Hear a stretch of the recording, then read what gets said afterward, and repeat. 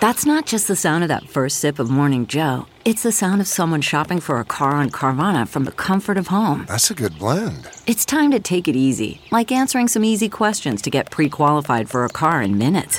Talk about starting the morning right. Just like customizing your terms so your car fits your budget. Visit Carvana.com or download the app to experience car shopping the way it should be. Convenient, comfortable. CarMax is putting peace of mind back in car shopping by putting you in the driver's seat to find a ride that's right for you. Because at CarMax, we believe you shouldn't just settle for a car. You should love your car. That's why every car we sell is CarMax certified quality, so you can be sure with upfront pricing that's the same for every customer. So don't settle. Find love at first drive and start shopping now at CarMax.com. CarMax, the way car buying should be. Curl your hand around a frosty glass of podcast. This is the Bob Cesca Show. The after party. The Bob Cesca Show. In other news, this was cracking me up. So scientists using 3D printing technology have been able to recreate the vocal cords and therefore the voice of a 3,000-year-old mummy. Wow. This is the actual sound. I knew you were going to do that. I knew you were going to do that. That's not the real sound. This is the actual, this is going to be a letdown now, but this is the actual sound of the mummy. Okay. Okay. I don't know why that makes me laugh. I mean, that's all they got. Yeah. Can't they, like, turn that into some words It's like now? the mummy's at a restaurant. Can't and they say, go Elizabeth Warren? The mummy's at a restaurant, and the table server comes over and gives the mummy a bowl of soup, and it's cold, and the soup is cold, so the mummy reacts. How's your soup, mummy? Mummy. Is it? It's not too good? Oh, okay. So is the mummy male or female? Do we know?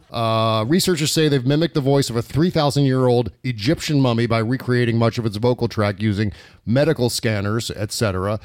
In a paper published Thursday by the journal Scientific Reports, the authors say the technique allowed them to produce a single sound somewhere between the vowels bed and bad. Okay. I don't know if that's...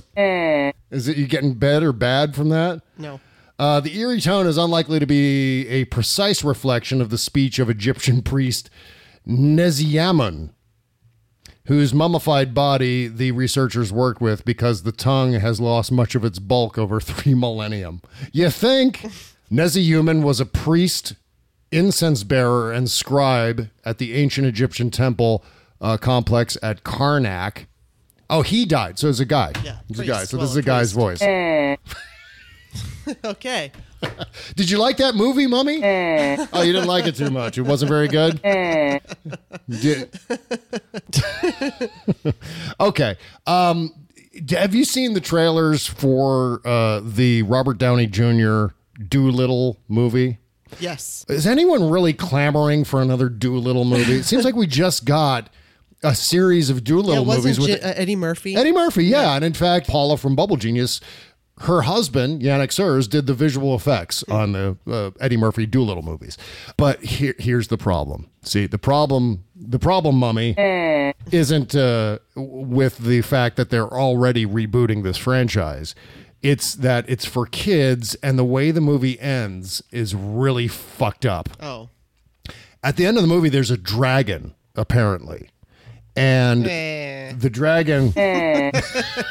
What'd you think of Dolittle, Mummy? You didn't like it. No. Mummy didn't like it. The dragon is apparently sick or something, and Dolittle reaches into the dragon's butthole and starts pulling shit out of the dragon's butthole. Like skeletons... And, oh my God. Yeah, it's really gross, Mummy. It's a gross... I'm glad you don't have that button around the house. Wait, what the fuck is that What's noise? What's going on? What happened? Hey, what happened? That was an autoplay video. I guess that's what it was. Oh, that's what it I was just gonna say, I'm glad you don't have that like noise that like if I'm gonna ask you, what do you want to watch now? Okay, that's what you would do. You would do that. You would take advantage of it.